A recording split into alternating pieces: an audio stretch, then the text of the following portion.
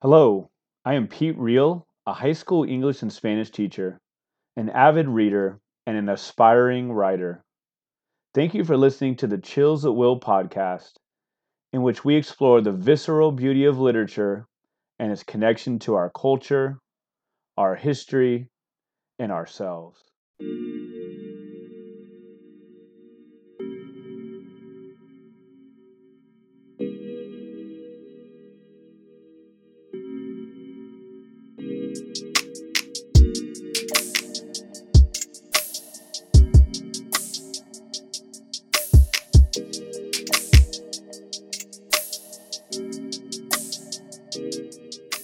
Hello and welcome to episode 187 of the Chills at Will podcast. Pleasure today to be joined by Kavita Das. Here's a bit about Kavita. Kavita Das worked in social change for close to 15 years, addressing issues ranging from community and housing inequities to public health disparities to racial injustice. Although Kavita remains committed to social justice issues, she left the social change sector to become a full-time writer and to tell the life story of Grammy-nominated Hindustani singer Lakshmi Shankar through her first book called Poignant Song, The Life and Music of Lakshmi Shankar. This is from HarperCollins, India in June of 2019. At the root of both her writing and social change work is Kavita's desire to provoke thought and engender change by recognizing and revealing the true ways in which culture, race, and gender intersect, especially when it comes to societal inequities. Kavita has been a regular contributor to NBC News, Asian America, Los Angeles Review of Books, and The Rumpus. In addition, her work has been published in Wired, Poets and Writers, Catapult, Lit Hub, Tin House, Long Reads, Kenyon Review, The Washington Post, The Atlantic, CNN, Guernica, McSweeney's, Fast Company, Quartz, Colorlines, Romper, and elsewhere. She was nominated for a 2016 Pushcart Prize, and her full writing portfolio can be found on her websites. Kavita created the popular writing about social issues nonfiction seminar, which inspired her second book, which will be the thrust of our conversation today, Craft and Conscience, How to Write About Social Issues. And she is taught at the New School and Catapult, along with being a frequent guest lecturer. Her essays on social issues have been included in 2 creative writing textbooks. She received a BA in Urban Studies from Bryn Mawr College and an MBA in Marketing from University of North Carolina at Chapel Hill. A native New Yorker, Kavita and her husband, Om, tried to keep up with their toddler, Daya, and Harper, their hound. How did I do on the bio? Great. Welcome. Thank you so much. Pleasure to talk to you. I was mentioning that the writing portfolio can be found at your website. Is that kavitadas.com? It's kavitadas.com. Okay, and that's spelled D-A-S and Kavita with a K. I'm usually bad about this, so let's get that out of the way first. Tell us about social media, your info on social media, your contact info, how to get in touch with you. Say also maybe any places you'd recommend to buy your book. Oh, sure.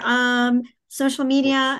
I'm on the Facebook, Twitter at Kavita Mix, and I'm on Instagram. Although you will get some baby and doggy photos there, in addition to writing stuff. And that's just my name, Kavita Das. And I think and then I have my website, Kavita Das, and that's where I post all my writing, my other writing outside of the books. And most of my work has been digital, so you can find a lot of it there. And it's also where I share news about upcoming classes. So I'm, as you mentioned, my class writing about social issues inspired the book. So I continue to teach in different venues, and I very much like to teach outside of academic settings, because as we'll talk about, I don't have an MFA. I don't come from a traditional writing background. So I love reaching people where they are.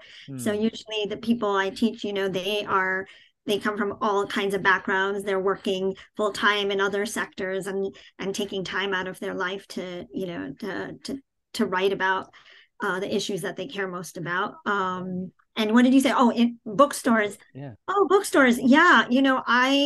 Indie bookstores. I love indie bookstores, but I'm also really happy to see the resurgence of Barnes and Noble. I am someone who, if I don't find something in my indie bookstore, I ask them, and they're so wonderful. They order it for me, and so I love when folks do that, because I think it helps everybody then. Yeah.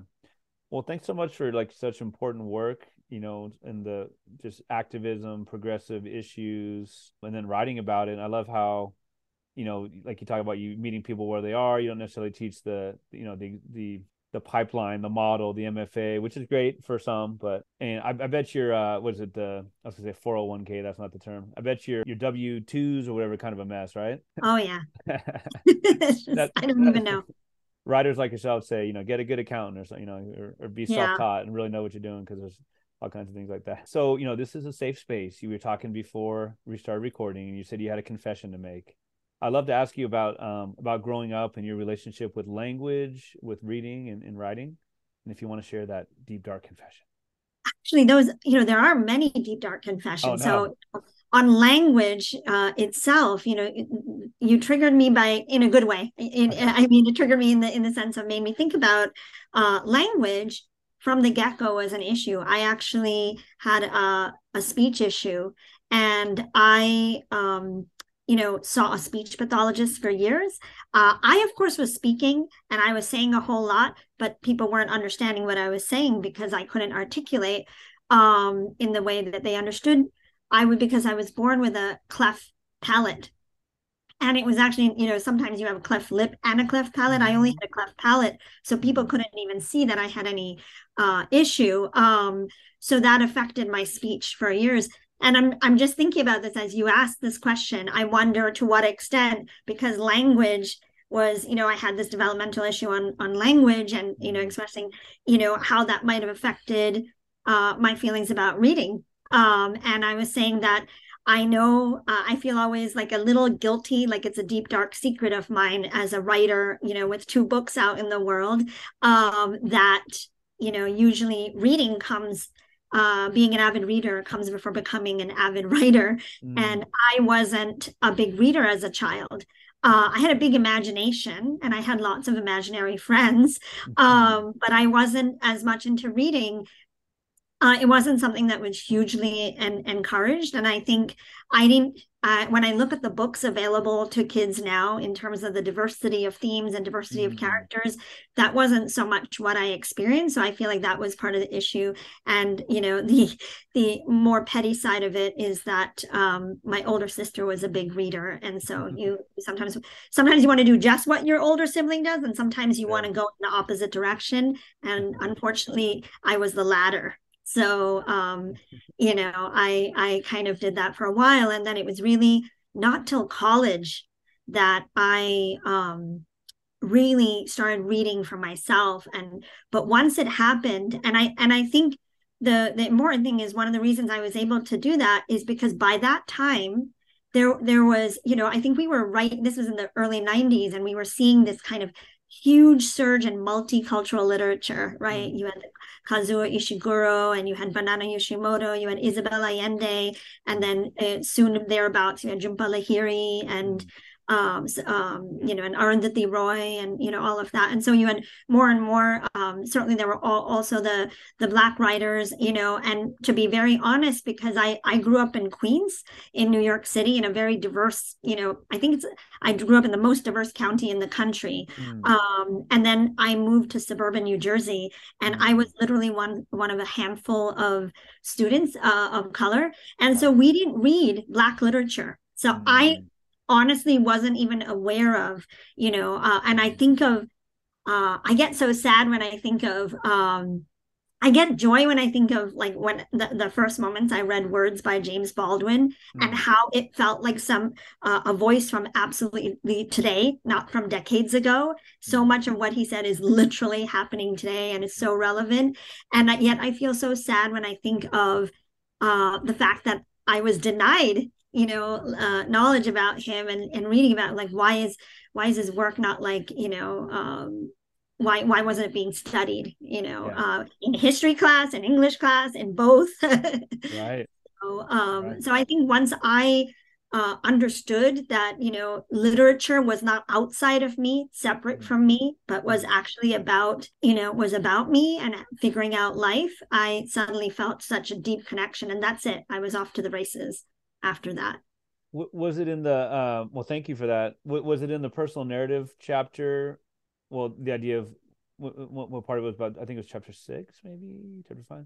But the personal narrative one, was that where you shared your story of the cleft palate? Because you definitely shared your I story and think it's I very shared it in moving. the last The chapter, last chapter. Okay. because I shared in the last chapter because the book opens with the first chapter is about understanding your motivations for Mm-hmm. writing about, social. So before we kind of, people often rush to doing the writing without Right. kind of stepping back and saying, why am I writing? What seems Hmm. like such an obvious question. But Hmm. I felt like since the great George Orwell, probably one of the great social chroniclers ever, took the time to explain, why he writes. And I included that essay as like, the first, essay in the book, Hmm. because I love that he's so honest. Like you think he's going to say this person who wrote 1984 and Animal Farm, you think he's going to say to, get rid of the fascists, to, to Hmm. make people understand what's going on and wake them up, wake their senses.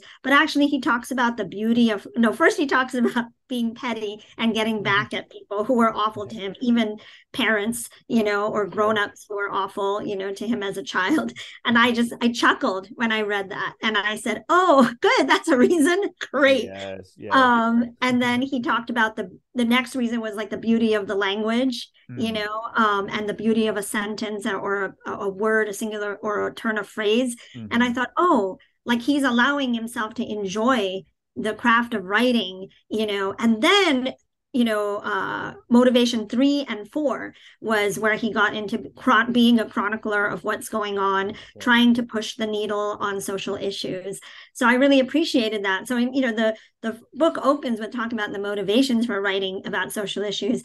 And at the end of the book, the last chapter is about the implications. And usually when we talk Sure. about writing about social issues, it's a presumption that it's about, it's a positive, that Okay. we're trying to, we are achieving social change. But Hmm. there's also negative implications of writing about social issues. Hmm. So, and when I think it's particularly important when you're writing about yourself to consider before the work goes out into the world, Hmm. what will be the implications of people knowing your business, like Hmm. of bearing your soul, bearing your life, bearing Hmm. things that maybe, only a handful of people know. And, now more people will know. And I don't feel like this is something that is talked about in the writing workshop, in the writing, in MFA programs and in education of, because there's so much of a drive for publication. Hmm. But then, once you're published, you have to live with it being out in the world, and it kind of no longer belongs to you completely. Hmm. And I'm amazed at how many writers are surprised by this. I Hmm. understand it. I understand because I've Sure. experienced it. So for example, I can write about fraught issues because I worked in social change for, several years. So writing about it, I'm not saying it's easy and it Hmm. doesn't give me some trepidations, but I'm just that's kind of the world that I came from. Hmm. But writing about my own personal circumstances is much more challenging to me. Hmm. I feel, I feel kind of very exposed, in that situation. So in that last chapter, I shared a piece that I wrote that was about my own health struggles as a child, being born with a cleft palate. And while some people might not think that that's a very deeply personal, revealing piece, for me, it was, Sure. because Yeah. it really carried off into my adulthood and like Hmm. my own challenges of realizing, how to navigate the health system, as an adult. Yeah, it was one of those that was so it was so specific to your situation, but obviously there are others who have gone through it. But I mean, it's the idea of reading as empathy, right? Or as close you can get to empathy. I did not experience that, but No. but you just described it so well. And just it made me think of didn't make me think of it, the way you wrote about it, talk about the implications of even like language, right? Where you talked about how the doctor may be well-meaning, but was like, Yeah. hey, to your parents, like don't teach her any other languages. That's going to get Yeah. her Yeah. confused. Yes. You'll hear people say that anyway, even without any other extenuating, right? And Yes. that's the situation where he inserted himself in that, and who knows how much damage or how much things could have been different, right, if he hadn't said that. That's yeah, exactly. And that was probably good medicine at that time, Mm, perhaps, that's what perhaps. me trying to have a compassionate, look that things have changed so much, in that time. But like one of the key things that I wanted to impart for including it in the book was so often when I write something about a social issue that's kind of in a Mm, macro sense, I will have people, whether it's on social media or what have you, say if they agree with my viewpoint, they're like, yeah, that's right, I totally agree. And then there'll be the people who are in opposition and they're like, you're stupid, makes no sense, whatever. And so there'll be that kind of reaction to my work, which I'm more used to. mm, And this was different. I received emails from people directly to me about okay. having uh, growing up with a cleft lip or cleft palate and their journeys and how it really they loved seeing that reflected because it's not something that they really see out Yeah. there or other personal health struggles, Mhm. and it touched me in a different way, Yeah. and so it helped really alleviate anxiety that I had about sharing these things. And I thought, oh, this is why you do it. You do Yes. this because you put a little light on this, and then in that candlelight you suddenly see other people who Mm. who are who have been going through the same thing. I like that image of the candlelight. That's a good one. Yeah. Yeah. So, you were talking about like the language. Am I correct then that would it be Bengali and Tamil would have been spoken, or what would have been the Yes, language? yes, Yeah. exactly. Is, You're right. is you know, are there anything in those languages in particular that like you feel like lend yourself to your writing now? Like maybe the cadence of the language Yeah. or the some of the I don't know, That's verb a really structures, good question. Yeah. No, that's a really good question. I think that, sometimes you go right into the work and without reflecting too much. I know that, where I see it probably the most. So, Bengalis are often, they're like poets and artists, Rabindranath Tagore, who was a Nobel Prize winner, um, you know, uh, is Bengali, and he's kind of held up and so respected. And Mm. uh, for me, I think definitely he also composed a lot of songs, and so there's a whole grouping of his music. And I used the his Gitanjali. I used lines from his poetry to Oh. title the chapters of my first book, Poignant Song: The Life and Music of Lakshmi Uh-huh. Shankar, because she was not actually Bengali. She married into the Shankar Right. family who were Bengali, and she sang his music. This is Mm. Tagore's music. So I thought, and so I sat down with his Gitanjali and looked for lines that spoke to moments in her life, and then kind of, so Mm. that was something where I think that there is definitely a poetry Mm. in the language, and in Tamil, I think about I don't know where it comes from, but titles for pieces and Mm. titles of chapters are something it's a starting point for me. It's not Mm. something I come to at the end. I see. So when I'm writing something, I come up with a title, and that becomes the container and what I'm trying to fill. It's Mm. not something that I come to at the end, Mm. because as I'm writing, if I feel myself drifting or shifting away from that title, Mm. that's a sign. And I might end up deciding to go with the drift, Mm-hmm. but then I will, change the title to reflect that. But I'm always kind Okay. of, checking back in to the title. And so I Mm. feel like turns of phrases that might have originated in one of those languages. Like my mother has a phrase for every situation. So Mm-hmm. something will happen, milk will spill or something will happen, you name it. And she'll be like, that is why in Tamil they always say, and it'll be like insert phrase for that Mm. moment. And I've begged her to write all of these things down so Yeah. that we can have them. Can you think of a particularly evocative one, like saying that maybe can't be translated literally, but So essentially, there's one that I'm going to completely batter it, because as you noted, I understand Tamil and Bengali very well. I also understand Hindi, but I don't speak it because it wasn't encouraged by Yeah. my early doctors and speech therapists. That it was a feeling that I would be confused by learning English and another language, even though, as we know, in Europe and so many other parts of the world, kids learn many Oh languages yeah. at the time when they are sponges for everything. But there's an expression where somebody says to you, you look at the yellow sky and the black moon and the and white tree, and by saying that, you realize that they don't know. Not only do they don't know what black is or white is or yellow is, and they don't know what a tree is or moon is or the sky. So they reveal to you, that they Ah. actually know nothing by telling you, Oh, so I I'm like that. yeah, it's like I like you have to kind of look at who's telling you what is Yeah. the point. Is like if somebody tells you something, Yeah. it reveals what they know and don't know. And we're not going to name any names of people we know who No, might think that. no, No, it's no, never come to mind. no, not exactly. Exactly.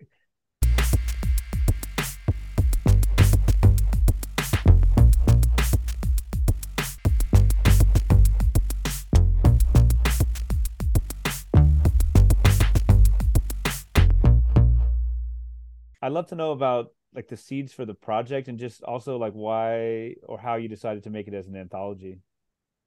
Sure, that's a great question. So the book really grew out of. So I say that I wrote the book that I wish I had Mm. after creating the class that I wish I had had. Mhm. So the class, I should say, I worked in social change and social justice for 15 years, close to 15 years, and in the last few years, I was working in racial justice, and this was during Obama's second term. So, there was a feeling in this country that we were post-racial. We had elected a Black president, not once, but two times. And I was working in an organization heading up marketing and communications, trying to highlight that, that was just not the case, that there were still major issues, immigration issues. We were having the killings and murders of Trayvon Martin and so many others, and that was happening in that moment, and it was kind of a so we were really trying to point to systemic issues, rather than each of these incidents show how they are not just isolated but related to systems, of whether it's police brutality or pointing to murders that were happening in the transgender community that were just underreported, Mm. looking at migrant children who are being put into the foster and adoption system, even though their parents were alive Right. and in detention. So there were things that were just not being covered by the media, that we were trying to focus on.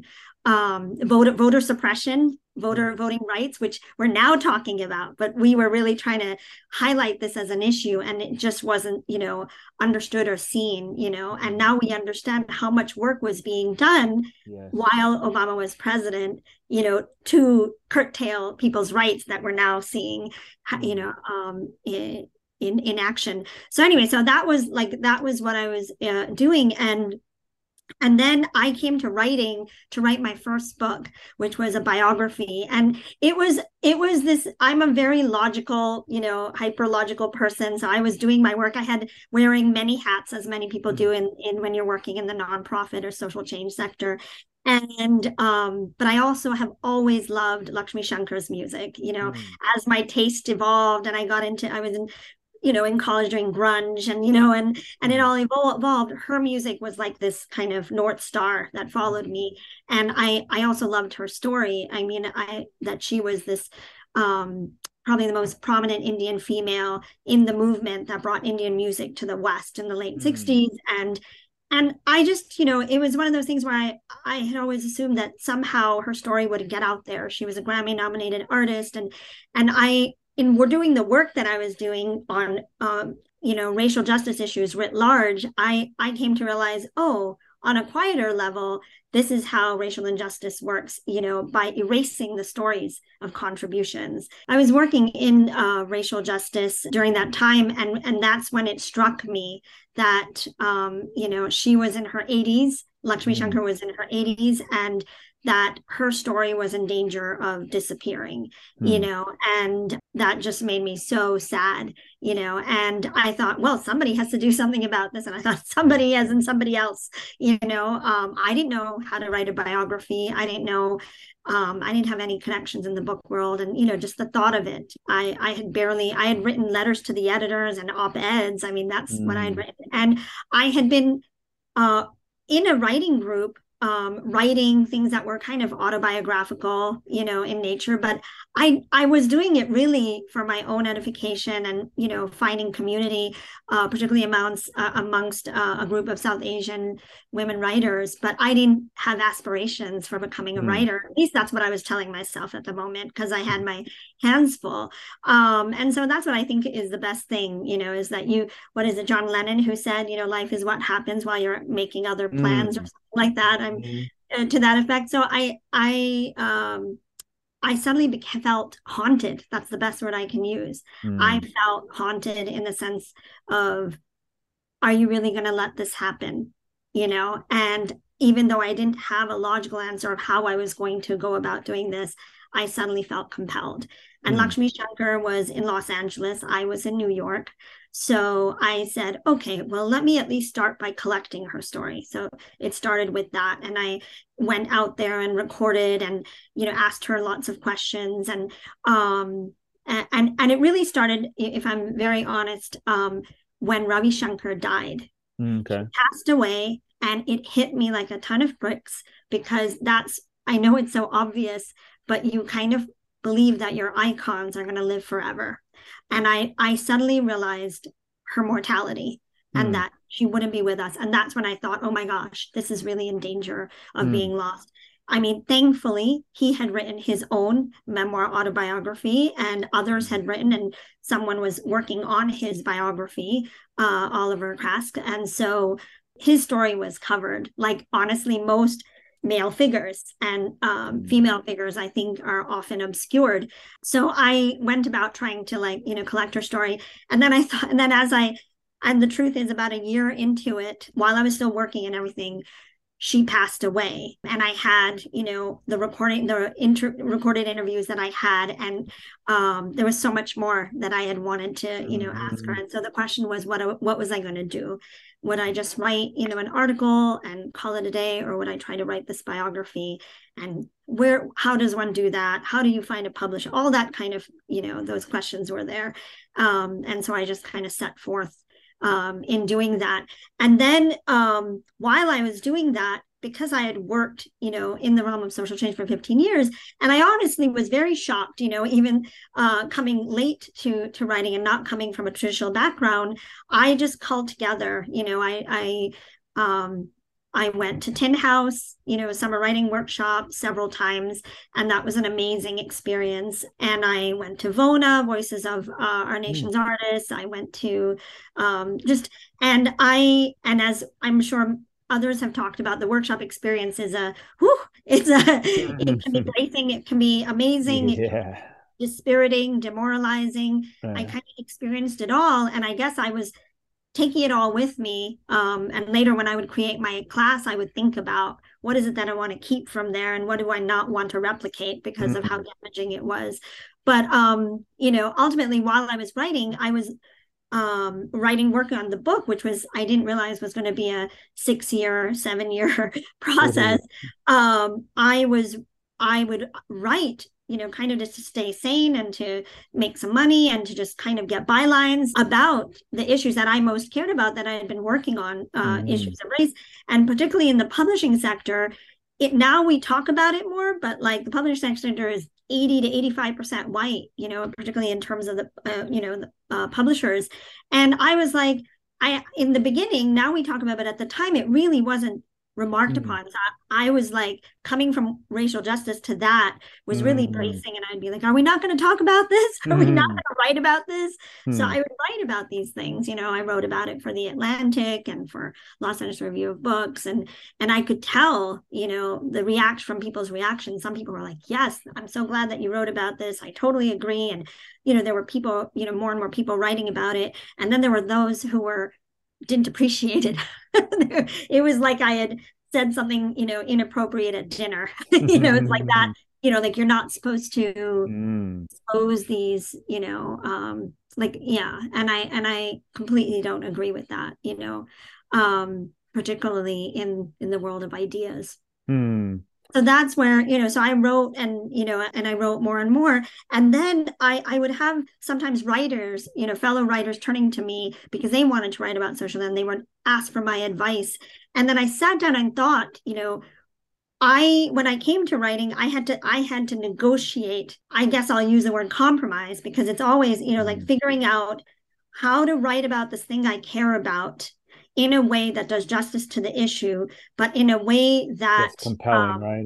That is compelling and that has narrative. And the truth was, I knew the social issues part of it, but I had to learn the craft of writing, and I had to understand, and I had to kind of be honest with myself, because in the sense of when I'm a reader, I am, when I'm a reader, when I'm reading novels, when I'm, in terms of my pleasure reading, I had to be honest about what were the things that were the elements that most intrigued me, really interesting characters, really interesting voice, voice is probably the most nebulous thing. It's so hard to, nail down, but it when you see it. So really look at the elements, that I was most interested in. And when I sat down and thought about, why did this piece of writing that I had done work? Why did it work? And why did other things that I write, while full of wonderful facts and important, crucial facts, but it actually felt like a lead balloon, why was that? And it was because I had approached it more like a policy brief rather than saying, I really want you to know about this. And I'm really excited for you to know about this. I'm going to pull you in this way. I'm going to, think about the narrative. Those were the beginnings of me putting together this class on writing about social issues. And I found that, people would show up, and the people who take the class are a mix of social change agents who are working in the field, who want to share what they know, academics who are trying to, in some ways, unlearn the way they've been taught to write, in this ivory tower away from academic to academic, and they really, want to move the needle and talk to others. And then, as I mentioned, like there are people who, my class is their first writing class, and people who are deeply affected by the issue. They are either witnesses to it or they've experienced it, and they're finally at a point where they want to write about it. And some of them are excellent storytellers, and I really just try to encourage them and push them forward. So this book grew out of the class because, with the class, I'm only able to reach a few people at a time, but the book is able to get out there into the world. And really my ultimate goal through the class and with the book is to help encourage more writers of conscience, people who want to engage these issues, but maybe they're a little bit afraid because of how fraught things are, at the moment, and they're trying to figure out how to do so. Thank you.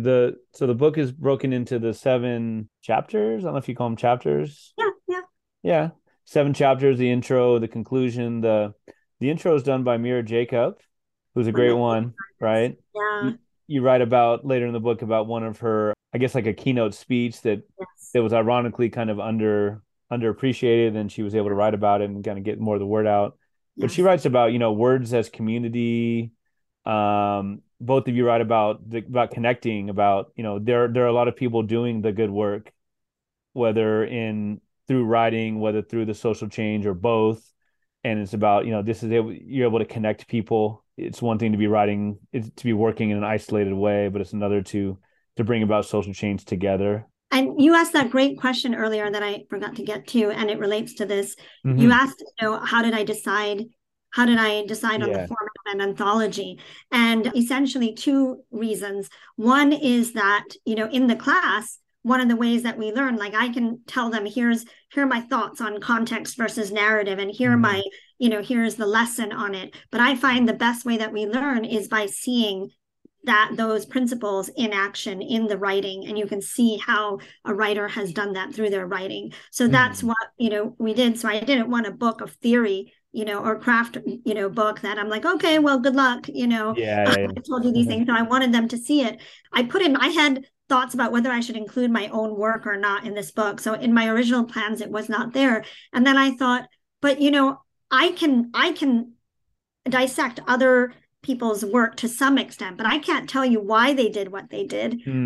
I can show you it in action. Whereas with me, I can come clean and say, okay, this is where I started. This is where I ended up. This is what I had misgivings about. This is what, ended up happening. And I'm really glad about it. Like, as we talked about, like my piece about, being born with a cleft palate, I felt like if I was going to talk to other people about putting their own writing about their lives out in the world, I wanted to share what it was like for me.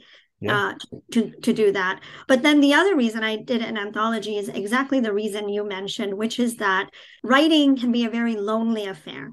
And on top of that, if you're writing about fraught issues where everybody's either pro or anti, and it has this kind of, particularly now more than ever, this kind of combative, fraught feeling, it's important to know, and I think it's very inspiring to know that you're part of a long tradition of people, whether it's Orwell and, so many people today on so many different issues, writing with different approaches and different voices. And so I wanted people to be able to gravitate and find an approach that speaks to them, and to know that they are part of a community, even if it doesn't feel like that in that moment. So that was the other reason it was really important to do an anthology. And I spent the first 6 months not writing a word. I spent the first 6 months figuring out which voices and pieces to include in the book before I even moved forward. Oh, man.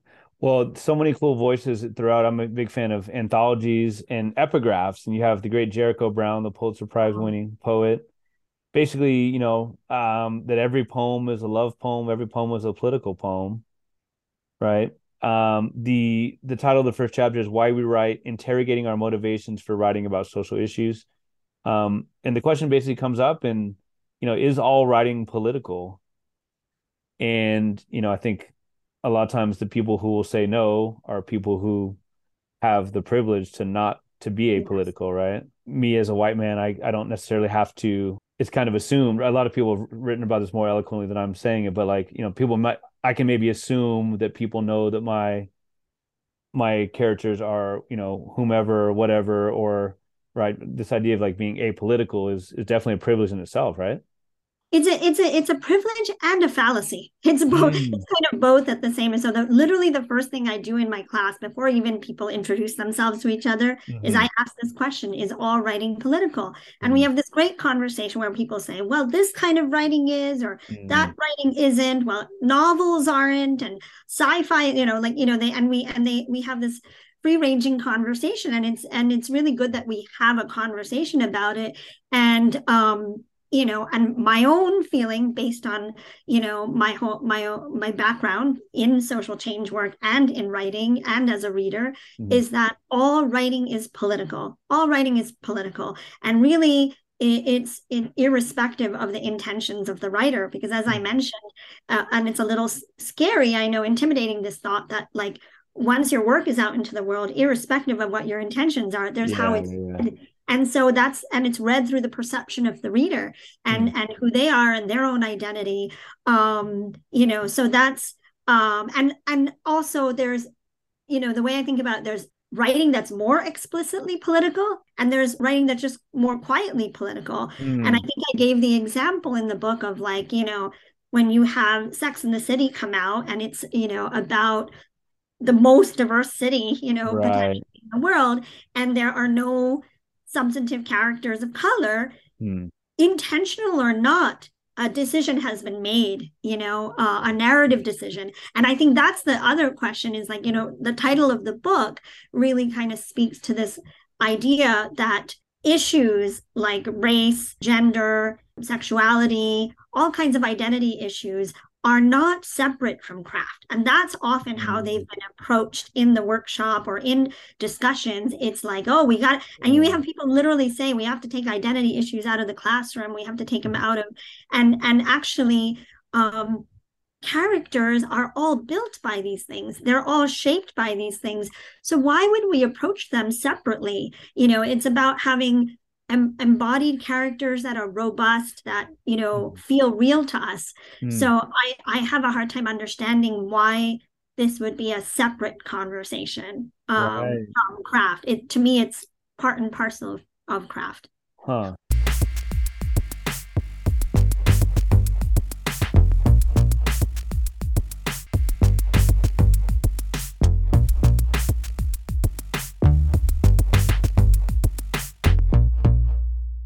You have a great quote from Christine Amanpour, the famous, Oh, Christiane Amanpour, yes. yeah, the famous journalist, and just basically, and this comes up throughout the book, like just it's about like Caitlin Greenridge kind of speaks to the same idea of like, well, maybe not exactly, but Amanpour talks about being truthful and not neutral.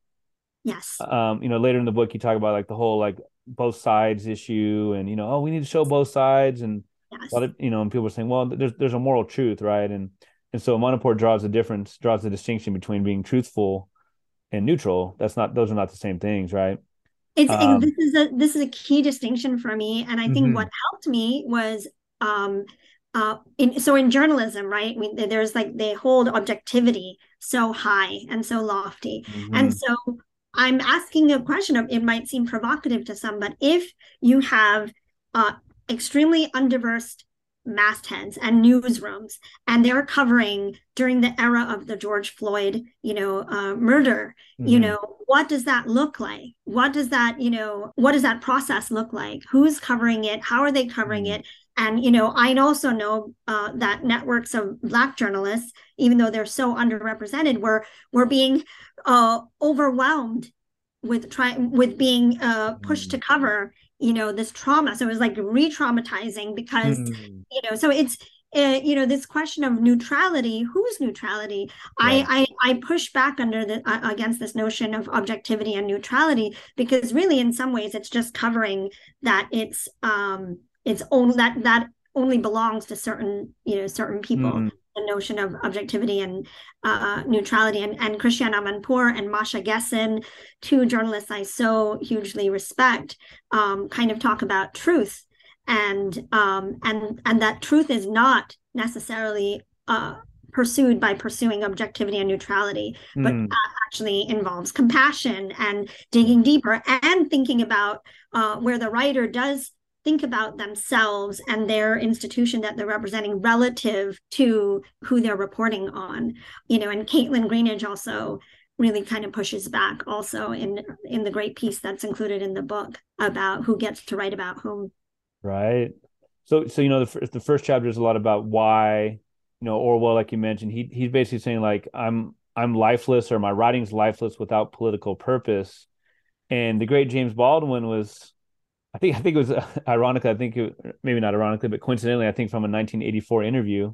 Yes. Right.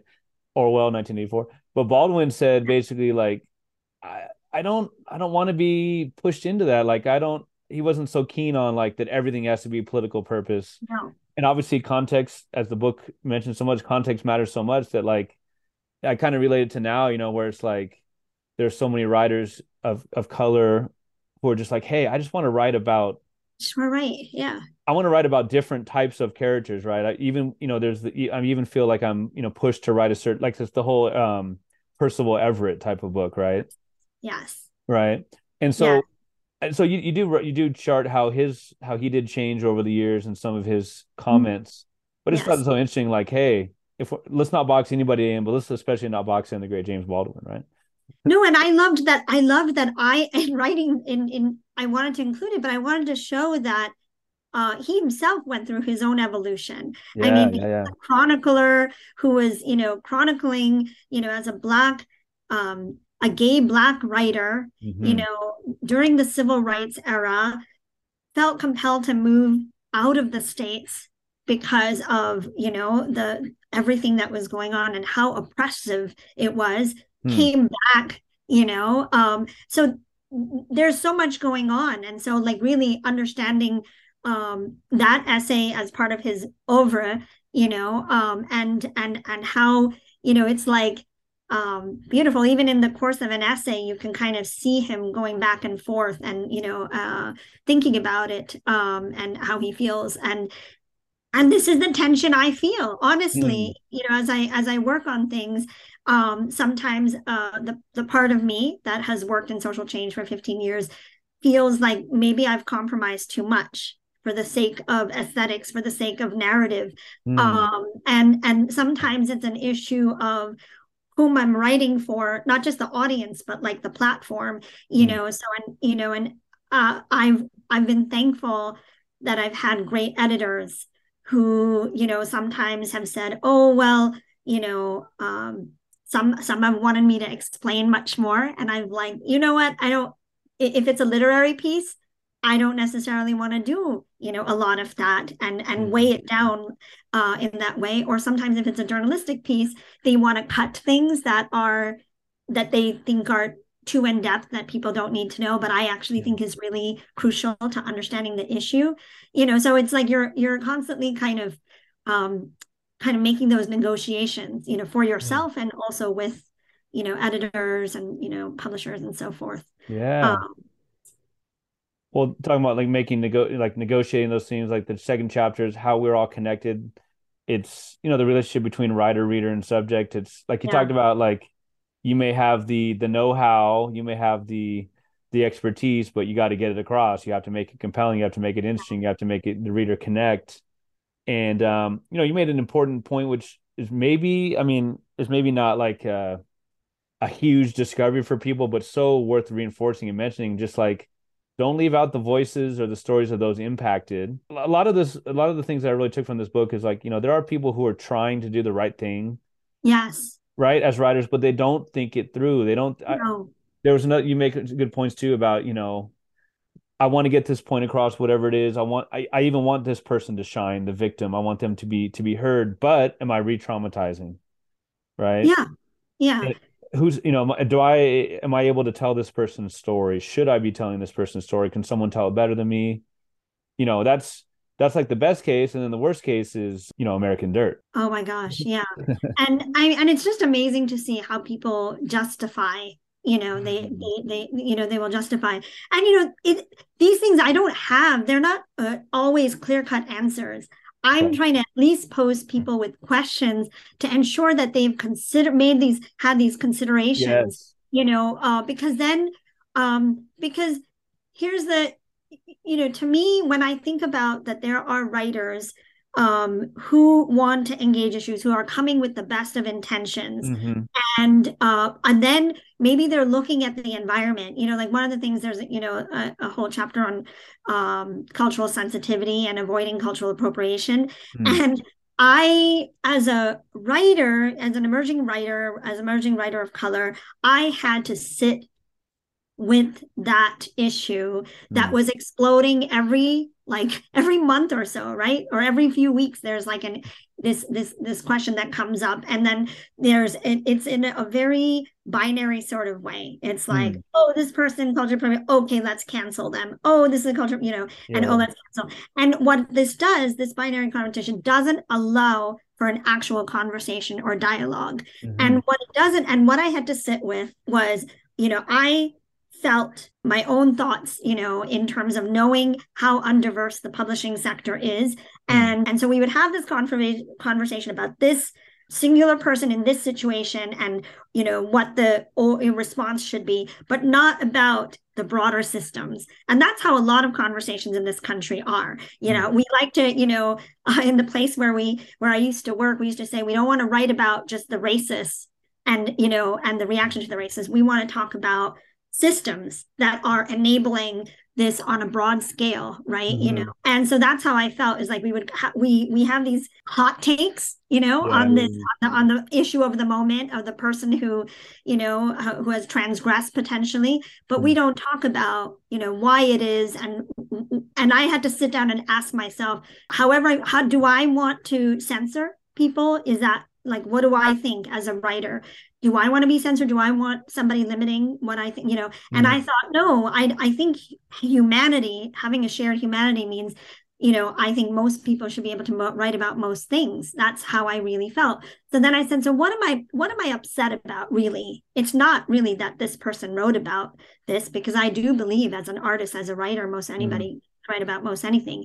It's about how they approached it, Yeah. Yeah. and how, insensitive they were, and how they didn't even take the time to educate themselves on some basic things, or to really, most importantly, reflect on who they are as they write about this other community that they are not a part of. Mm. And that's really the part that I find often missing. And that's why it was so important to include Caitlin Greenidge's piece, which I think complicates the issue in the best way, because Mm-hmm. she is a Black writer talking about supporting her fellow writer, Bill Chang, Mm-hmm. writing a novel about, I think it's about the Reconstruction era, in the United States, Mm-hmm. about, Black folks in the South, during that time. And I remember that book coming out after I became a writer. And I remember quiet debates about whether he should be able to write that book.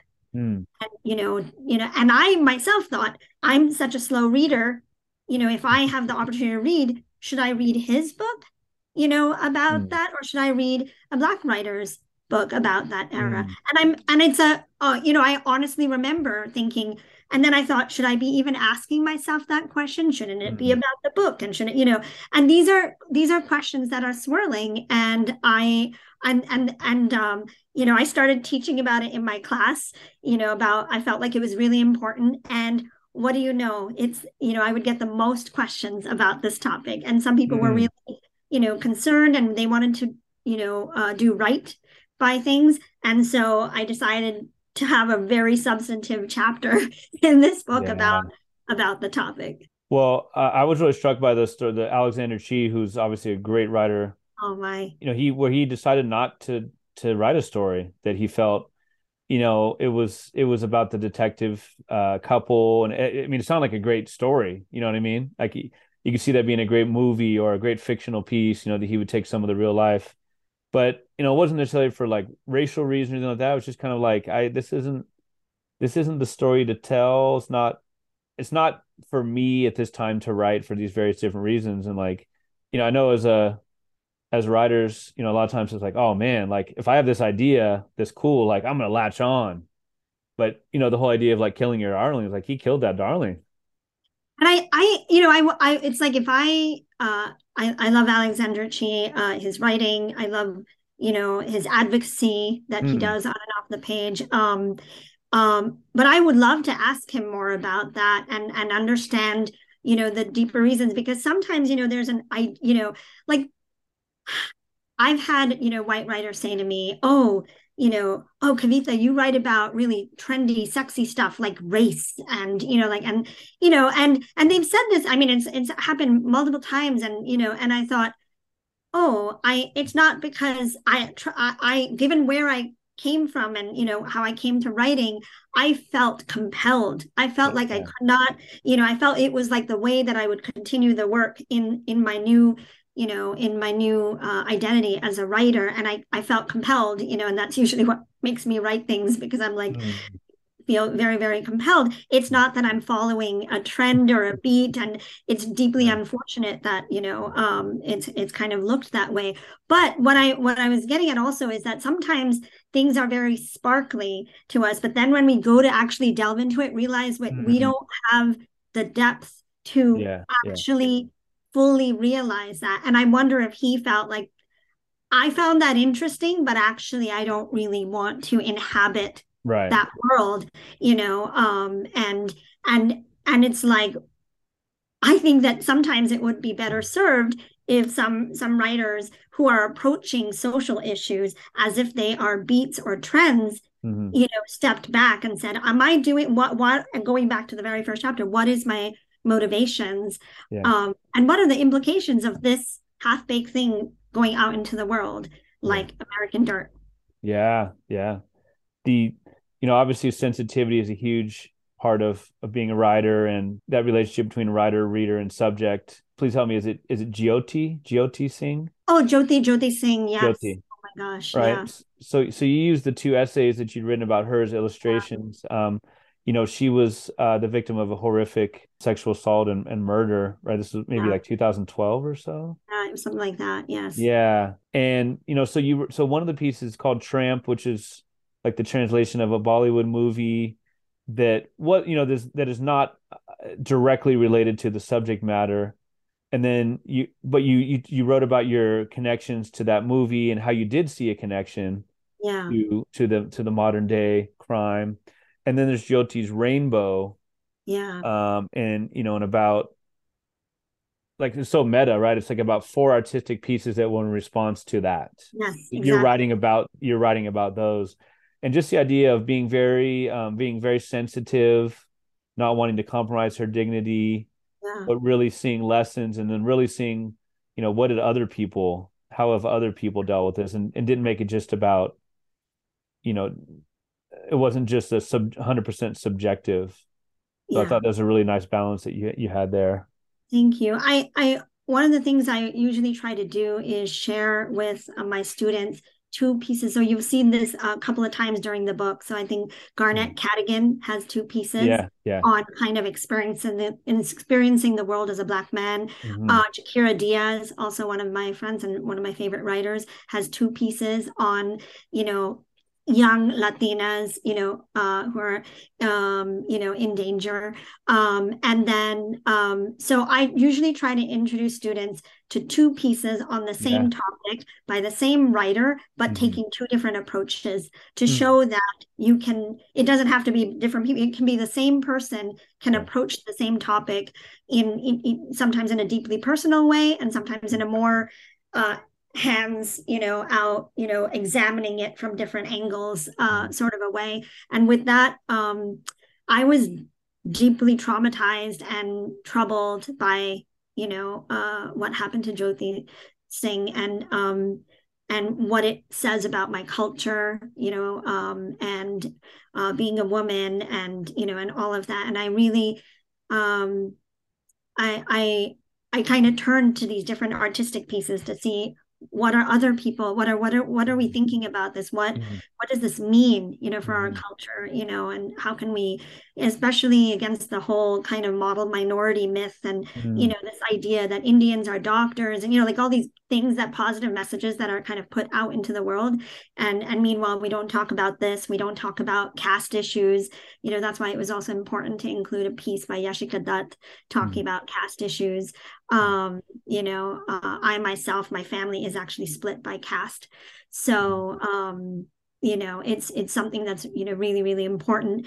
And yet at the same time, the piece that you mentioned, Tramp, I remember when I found out that the translation of the title of that movie is Tramp, and I was like, oh Mhm. my gosh, this is kind of, and you remember from the story, it's like, women's lives were so arbitrated by, like, Yes, yes. and it actually, I don't know if I talked about it too much in that piece, but it goes back to like a Hindu mythology. So they've Mm. basically brought that into the modern age with that Bollywood movie. And Mhm. that piece was actually edited by Roxane Gay when Ah. she was at the Rumpus. And I remember meeting her, you know, Did you faint? Did you I faint? held myself up, barely. And you won't believe it. It was at the Asian American Writers Workshop. And I met Roxane Gay right as Bad Feminists, was like, Mm. coming out, and I had just started, and I said, hi, you actually edited my first piece. And she's like, oh, you're Kavita, you're a good writer. And like that sustained me for like so Yeah, yeah, long. yeah, I yeah. still remember those words. Like I was like, Roxane Gay knows who I Mm. I know, am. right? Oh my She's gosh. a good writer. And even if she was lying to me, that's okay too. Because I think about how many thousands upon thousands of people she had seen at that. Right. Oh man. you mentioned, I'm sorry, tell me the first name again of Cadigan, the writer. Garnett Cadigan. Right. I mean, your pieces on Jyoti Singh, and I mean, all throughout the book. I mean, it's just not to get on my podium or my what's the word, the soapbox, but like with with the decreased reading and the general populace, and it's not as bad as it seems. There are a lot of readers now, and of course with the book banning and such, it's like Mm. how do you not become more sympathetic, more empathetic by reading? You do. You automatically have to. How do you not grow to appreciate more Yoti Singh's story and feel for her? And how do you not read? I read the piece about walking, Oh right? my gosh. Called Yeah. Black and Blue from Cadigan, and Yeah. it's like Yeah. Whitman wrote so romantically, so eloquently, just about walking and exploring. And I know that as a Mm. white man, like as a male, I guess I think of safety and not not wanting to intimidate others, maybe in that kind of way, and crossing. But as a white man, I don't have to think about those things. I mean, it's so moving. He talks about like like the uniform he had to wear, basically, not this Mm. color, not that color. He doesn't want to Yeah. backtrack if he's walking in front of somebody and he goes backwards. That's a sign of danger. And it's just like, man, walking should be peaceful and calming. And And that's the thing. The experience when I have students who have an experience that speaks to the social issue that gets yeah. beyond, one of the things I tell them is that people can disagree with your point of view or your opinion, but they Mhm. can't disagree with your experience. Right. I mean, they probably can, but like they can't. I mean, nowadays they can disagree with Yeah, everything. But sadly, yes. no, but I feel like this is one of the things that I think is really powerful, that beyond the pro this and anti this is Mm. one of the most, I remember one of the most affecting, Mhm. pieces opinion pieces that I read during the Confederate monument, Mhm. conversation about, are you erasing history? Are you Mm. reckoning with history? That whole kind of back and forth was a piece, and I'm not remembering her name. I think it's Rebecca Carroll. I might be wrong, called "My Body is a Confederate Monument," and it's about Mm. her mixed race history and the facts behind that mixed race history, Mhm. and it's like it kind of took the issue in a third direction. Mm. It's like, you know Not a binary, yeah. yeah, it's an embodied It's nuanced. experience of this issue that goes beyond, pros and cons, Mm. and I think that that's extremely powerful, and another way to engage with, social issues in a way that, um, and I always say that, now to be realistic, it's hard to change people's minds nowadays because of the Mm. way media is being consumed, that, people read what they already agree with. And so they're not getting exposed to other points of view. So I think that it's, but you do have people who are undecided, who are trying to figure things out. And Mm. so I think it's sometimes, rather than thinking about trying to change someone's mind who is so Yeah. far, off in another direction, I think about that person who is thinking about the issues, but has been steeped, whose history, maybe whether it's their religious background or their, Mm. family background, has pushed them in one direction, Mm. and you have the opportunity to suggest to them an alternate perspective, not, in terms of shouting at them, but saying, let me tell you what it's like for me. Yeah. Yeah. Let me bring you into my experience.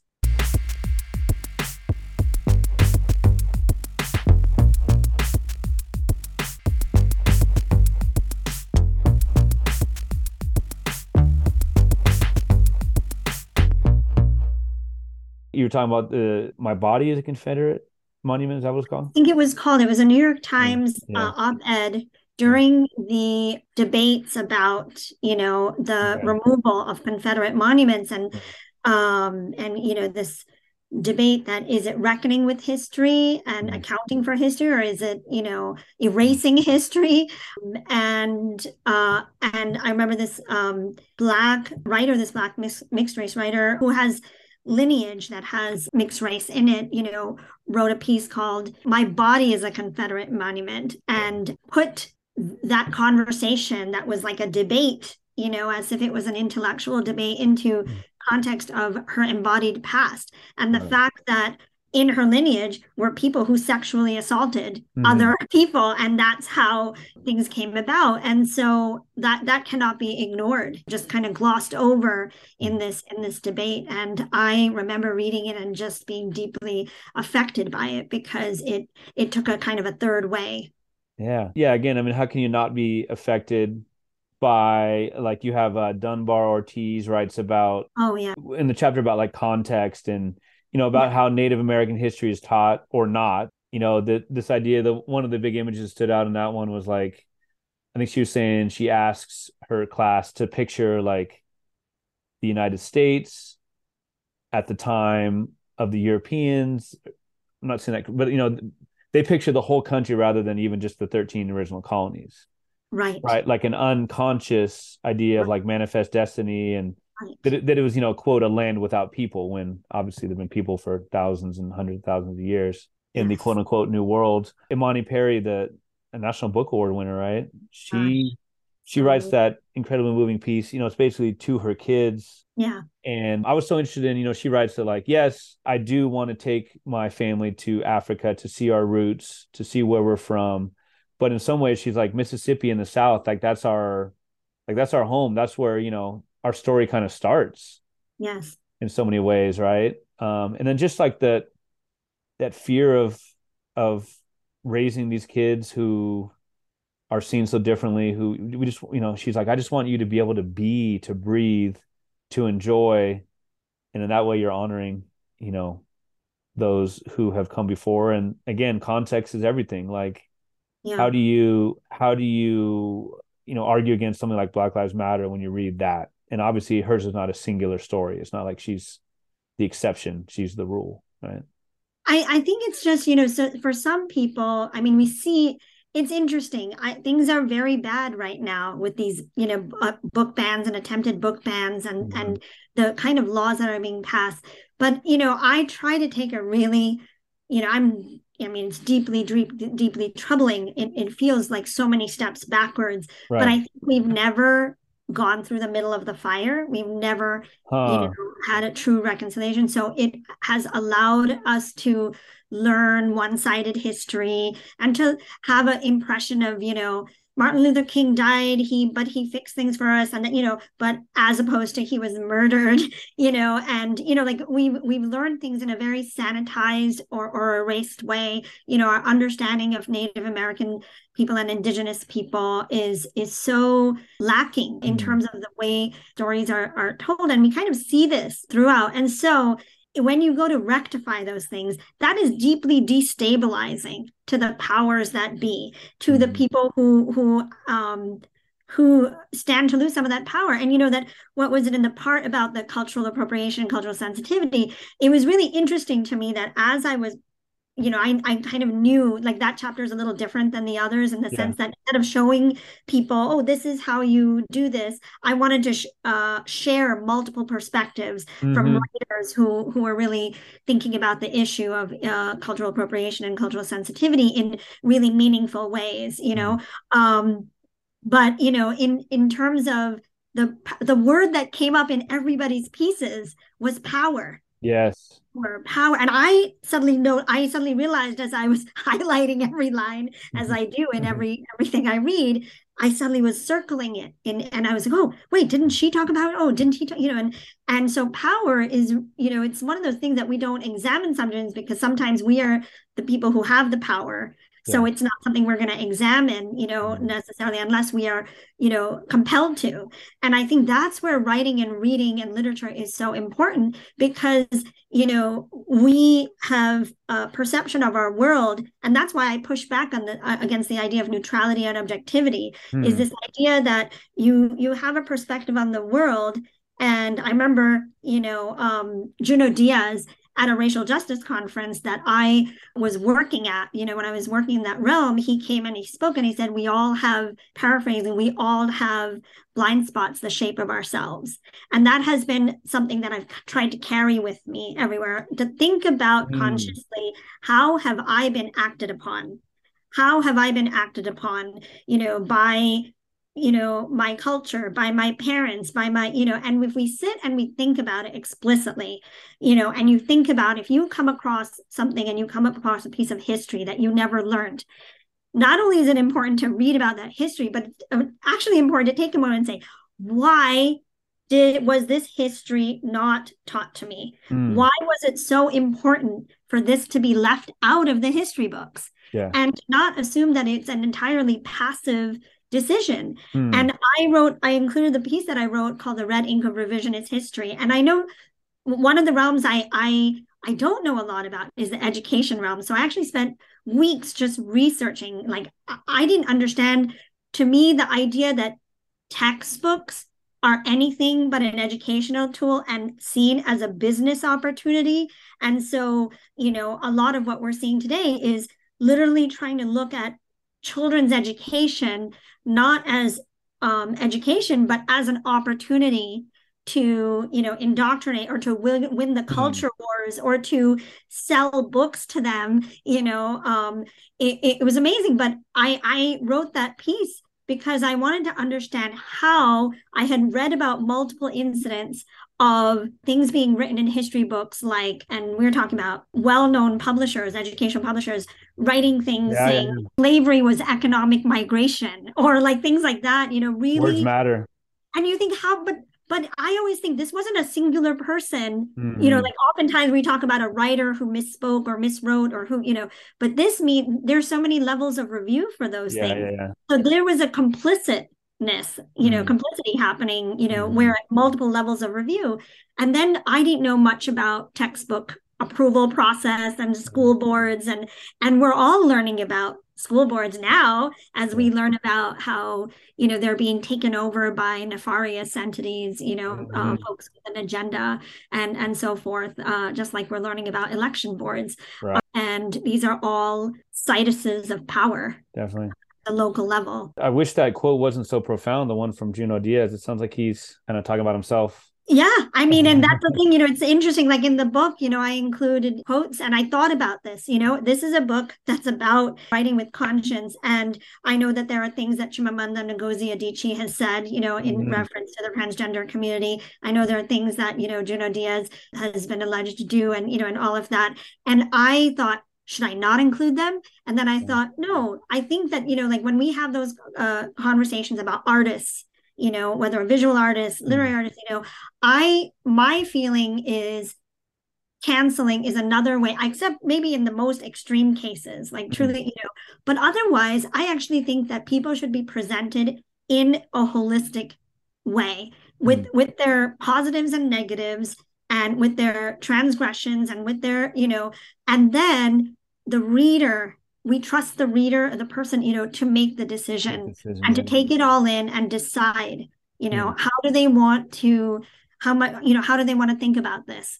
Because, I think in the literary world, we know that there are beautiful, powerful works written and created by people who are deeply flawed, who were in their own ways and sometimes as a product of their place and time, and so forth. And so this is another thing that I had to sit with, because sometimes, and things that have unfolded, particularly with Junot Diaz, that's a contemporary issue. It's something that happened after I became a writer, and so it's not something that's in the past, and I have to think about it. And one of the things I will say that I've done, and some people won't agree, is given that I came from the social change space, that work is about transformation.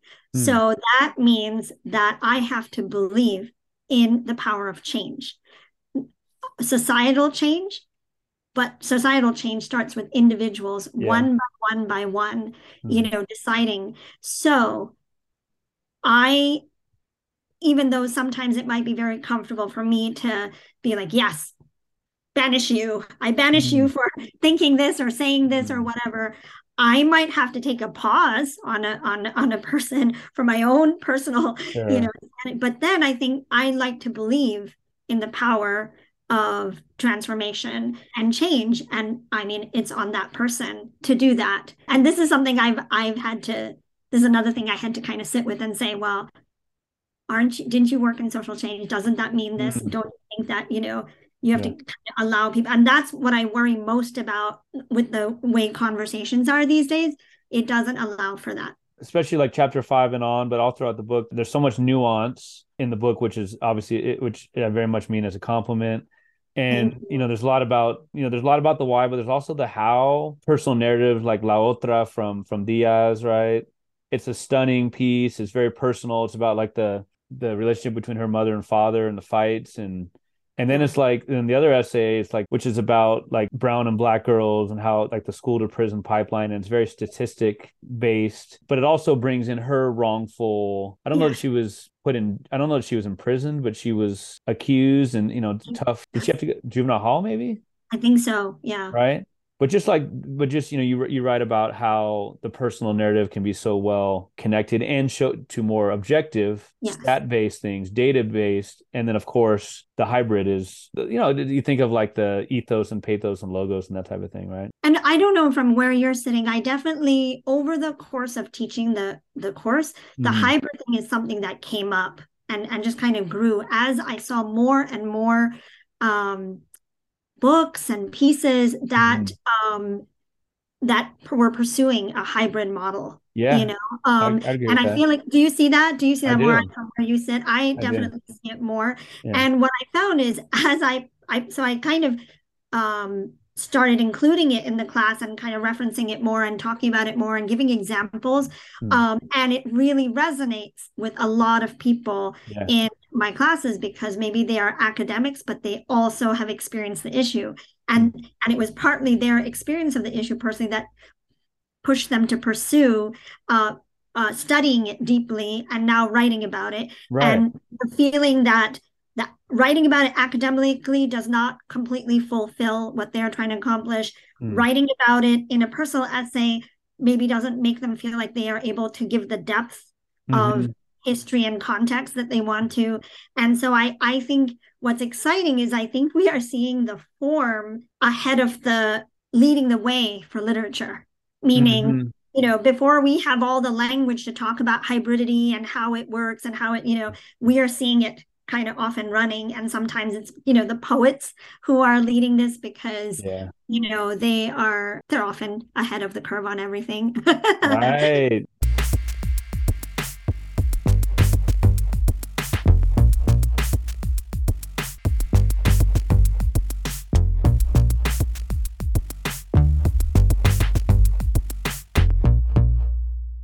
Like Jose Antonio Vargas, who I'm crossing my fingers I've talked to, is maybe going to be a guest down the road. But Oh, great. yeah, the advocate for immigration reform. And what makes his writing so moving and so award winning is that he's an expert on the numbers and the stats and this year this many Yes. people and this and that, but also personally affected, right? And Yes. his big quote Exactly. coming out as an undocumented immigrant was very Exactly. courageous and kind of the shot heard around the world. Is it pronounced the woman who identifies as Dalit? Is it Dut or Dut? Oh, Yashika Dutt. Yes. Right, but she talked about quote unquote also Yes. coming out as Coming out Dalit, as Dalit. Exactly. right? And just as Dalit, like and saying that hey, this is not an Indian problem, this is a global one. I mean, that was It's a global so problem. yeah, Yeah. that was so affecting that it takes place an hour and a half away from me or 2 hours away from me in Silicon Valley where I went to college, and a lot of us wouldn't even know that the caste system still has those remnants and how it affects Americans and stuff, In life in this America. country, Right. in life in this country. And I can Right. definitely say it's definitely I see its pervasiveness. But it's like just that, that's a really good point you make. Like, both of them, they had this coming out Uh-huh. experience. And that, if you think about it, the fact that it has to be later in someone's life or it's something that they're Yes. something they're thinking of the pros and cons or what could be lost and all of that, that does all that it deeply underscores Speaks what is volumes, at yeah. risk and the stigma. Mm-hmm. So when people sit there, and so that perspective is so valuable because they're telling the story from the inside. And that's one of the things I talk about is this idea of, do you want to report this thing from the outside? Do you want to tell the story from the inside out? And then there's, of course, models of hybridity, which allow you to kind of, I think what hybridity allows is this kind of toggling back and forth between, insider and outsider perspective, which allows you, the left brain, right brain, depending on different people. For some people, reading dispassionate reportage with statistics is actually what works, is what something that persuades them even more, because they're like, well, listen, I'm a numbers guy, and this is what I'm paying attention to. And it's really this that opened my eyes up to the harms of climate change, because look at how much land mass is being lost, so they'll, that there are those people. And then there are others who it's the personal story of losing livelihoods, people, farmers losing their livelihoods, that because they themselves are a farmer and suddenly they're like, oh my gosh, this is what's happening. And then there's like a lot of people in between who, when confronted with both, suddenly they are not able to continue to not think about that issue because they're kind of seeing it from a macro and micro perspective. And that combination is really powerful. Yeah, again, nuance and subtleties are definitely common themes throughout the book. Nicole Chung, like her piece was so good because, it's about her being a transracial adoptee and people trying to like impose their ideas on her story, even on her parents, her adopted parents. Both things can be true at once. She can say, I love my adopted family and I've had very good experiences, but also I have these, ambivalent feelings and racism has been an issue for sure. And I've been made to feel different. I've been made to feel, hated. And like both those can be true at the same time. Right. But it's interesting to me when you think about, like, I love, I read her book also, that this grew out of. And it's interesting to me when you think about the resistance to this, so essentially she's complicating the tropes and the that have existed, right? Like, thank goodness some good white people came and rescued you, yes, and now your life is so much better. And Christian white people. Yeah, Christian white people, absolutely. And so like that's and there's nothing more to see here. It's like this is the beginning and the middle and the end of the story. And if you read about in that piece that's included in here and in her book and in other things that she's written, the reaction to her saying this, some people get it triggers such anger and such, oh, you're ungrateful. And, and you think about why is there that reaction? Yeah. Who are they to tell her? Yeah, no, why is that? Why are they so invested in this? And it's because they're invested in that narrative. And it's kind of like, Jenga, when you pull out one piece, then it requires them to, it's, when you look at, whether it's like you talk about the Catholic Church, how much was invested in the secrecy around priests and assaults, of children, about whether it's in Boston or whether it's in other places. Unfortunately, all over. Yeah, all over. And that's the thing. It was actually all over. And so you think about, and that's why I've come to, really think about as I stepped back, and that's hard to do sometimes when you feel very passionately, and then you have to kind of step back and say, this is not a onesie twosie. This is not just a singular incident. There are people who are very invested in this. And some of those people, it's about power, and some of those people, it's an unraveling. If this isn't true, what else isn't true? It's a lot to take, when you sit down with that. But if you willingly sit down and say, wow, I was somebody who learned a lot of history in school. How was this very important history left out? And why? And it's not about being a conspiracy theorist, it's really about understanding the way power works and how history sometimes become crafted, and created and packaged because it's very important to the present time and how things exist in the present time. Well, yeah. So this chronologically, this is not the last piece, but a good one to end on where you talk about, the Jenga thing, once you take out one piece, other pieces fall, so to speak. Like somebody named Kavita Das, I don't know if you know her. I vaguely heard about her, but right. Yeah. But that piece on tolerance I thought was so interesting. Like, that has been the American model, I don't know, since the like tolerance. Yeah. And we tolerate all. And maybe the people who kind of were pushing that kind of had good intentions, like tolerance for all, Yeah. melting pot, and all of that.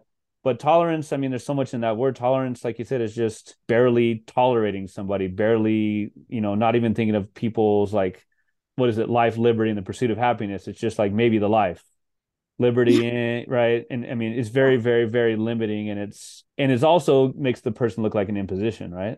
Exactly. And I'm doing you a favor. my understanding of the word evolved because I grew up in late 70s, early 80s, and tolerance was this beautiful thing, Mm-hmm. and it's how we're all going to get along and be together. Mm-hmm. And then I realized, no, what they're really talking about is these people Yeah. tolerating these people, which Uh, suggests that fundamentally who belongs and who doesn't belong, and who's, as you said, doing a favor by mm, letting them sleep in the basement, mm, and that's mm. that's tolerating, as a so.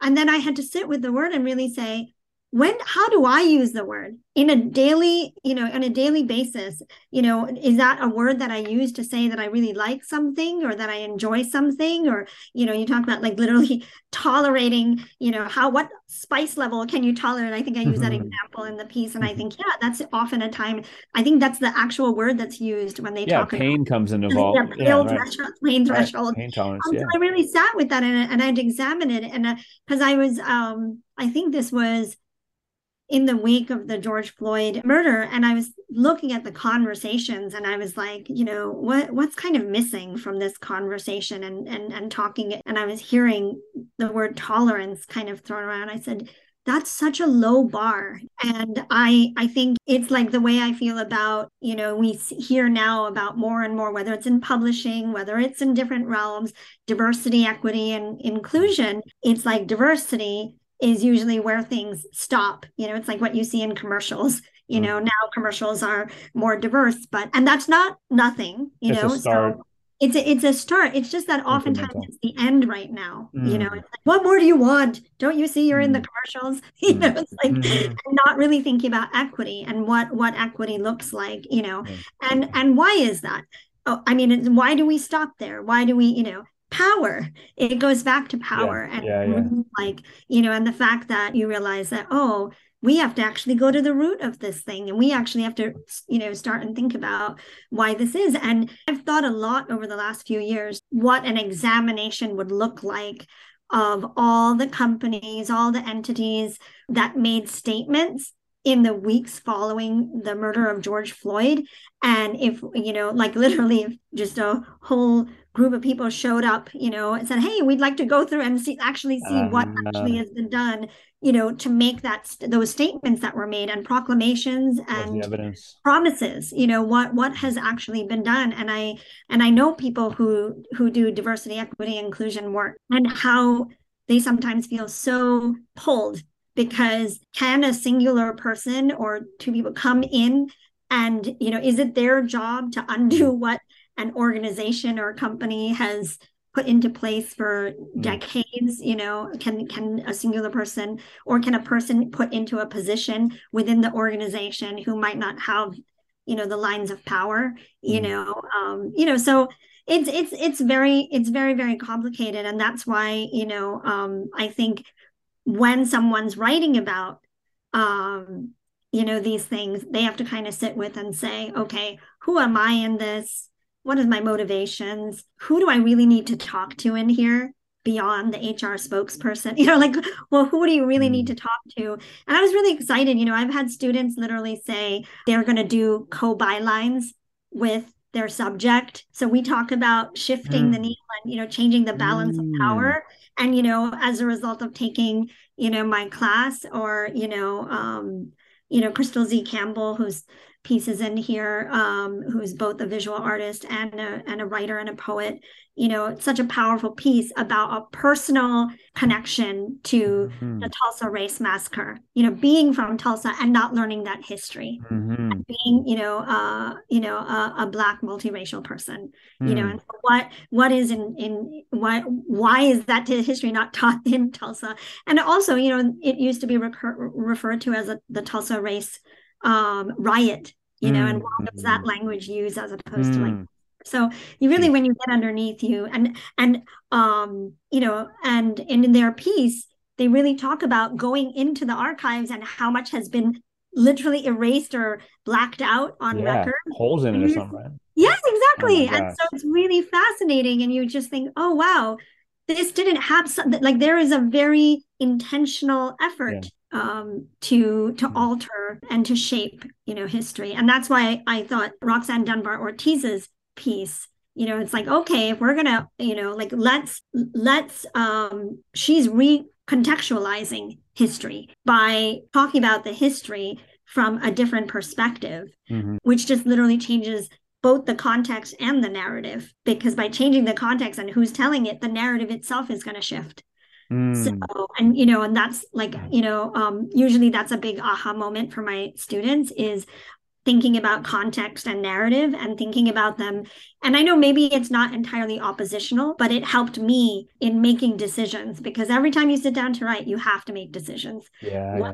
About what are you going to focus on? What if it's when you try to do everything and serve everybody that usually a piece fails. And that was a hard thing for me to learn, because I was trying to do everything, satisfy my background in social change and satisfy, narrative. And it doesn't always work that way. So I had to really think, for this piece, for this moment, how much background and information do I want to give?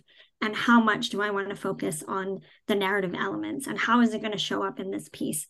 And usually when we talk about that, and I kind of talk about it in those terms, people have an epiphany, and it liberates them perhaps to, I think what it does is helps you find your voice for a piece rather than being governed by other things. Well, yeah, those opinions and those epiphanies, I should say, those come with questions and discussion. And you mentioned the book being published in long reads, and there's nothing like the drawn, the long discussions instead of our bite size, Twitter, like I said, hot takes and just the questions. There's so many questions that come up through the book, and the great thinkers and writers and books are full of questions and questions and questions, and that's one of the great things about your book. Oh, thank you. Congratulations. Thank you so much. Thank you so much for the deep read and this great conversation. You were talking about long reads and this conversation is like one of those conversations where we've gotten under the hood of the car and just kind of messed around. I really appreciate it. Well, I'm looking forward to like using, parts of it, all of it in my classes, Definitely if I were teaching at the college level, but I know there's stuff for the high school level that, in smaller pieces or articles or they can definitely be used. Such a cool self-perpetuating or self-propelling thing where I could see it being used. You brought it about because of your teaching in classes, and I can see other classes using it for sure. Yeah, that's one of the most edifying things is that I hear about it out in the world, even zooming into classrooms, I've zoomed into classrooms and the questions that students, have asked. I mean, a father who is a doctor, and actually, the father was in one race, the son was mixed race. They came to an event of mine, and that son was in high school, and the son asked like a really excellent, question. And I was so happy. The father bought him the book and then, asked me to sign it to the son. And I thought, and said, oh, he wants to write and he's thinking about all these issues. And I think this will really, spur him. So I will say that I really tried to write it with the least amount of jargon.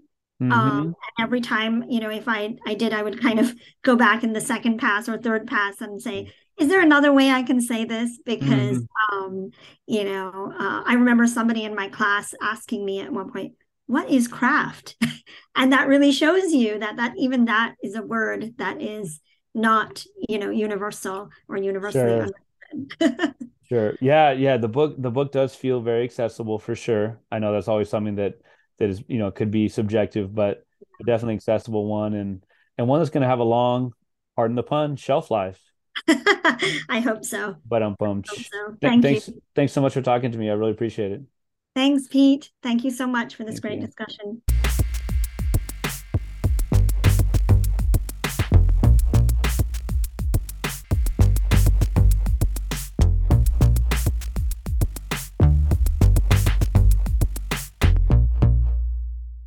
you for listening to episode 188 with Kavita Das. You can now subscribe to the Chills at Will podcast on Apple. Leave a 5-star review, please. You can also ask for it by name using Alexa and find it on Stitcher, Spotify, and on Amazon Music. Follow me on Instagram where I'm at Chills at Will Podcast, or on Twitter where I'm at Chills at Will PO1, the digit 1. You can watch this and other episodes on YouTube. Watch and subscribe to the Chills at Will Podcast channel. Sign up now for the Chills at Will Podcast Patreon. It can be found at patreon.com/Chills at Will Podcast Peter Real. My last name is spelled RIEHL. Check out the page that describes the benefits of a Patreon membership, including cool swag and bonus episodes. Thanks in advance for supporting my one-man show, my DIY podcast, and my extensive reading, research, editing, and promoting to keep this independent podcast pumping out high-quality content. This is a passion project of mine, a DIY operation, and I'd love for your help in promoting what I'm convinced is a unique and spirited look in an often ignored art form. Please retweet, share, email, word of mouth. Please pass on word of the Chills at Will podcast. The intro song for the podcast is Wind Down instrumental version, and the other song played on the episode is Hoops instrumental by Matt Whitehour, and both songs are used through archesaudio.com. Please tune in for episode 189 with Andres Resendes. He is a historian at the University of California, Davis, and in 2017 he won the Bancroft Prize in American History and Diplomacy for The Other Slavery, the Uncovered Story of Indian Enslavement in America. This episode will air on June 27th. For now, thanks again for listening. I hope that these uncertain days bring you texts by writers with mad skills, like Kavita Das, whose work, like Craft and Conscience, How to Write About Social Issues, gives you chills at will.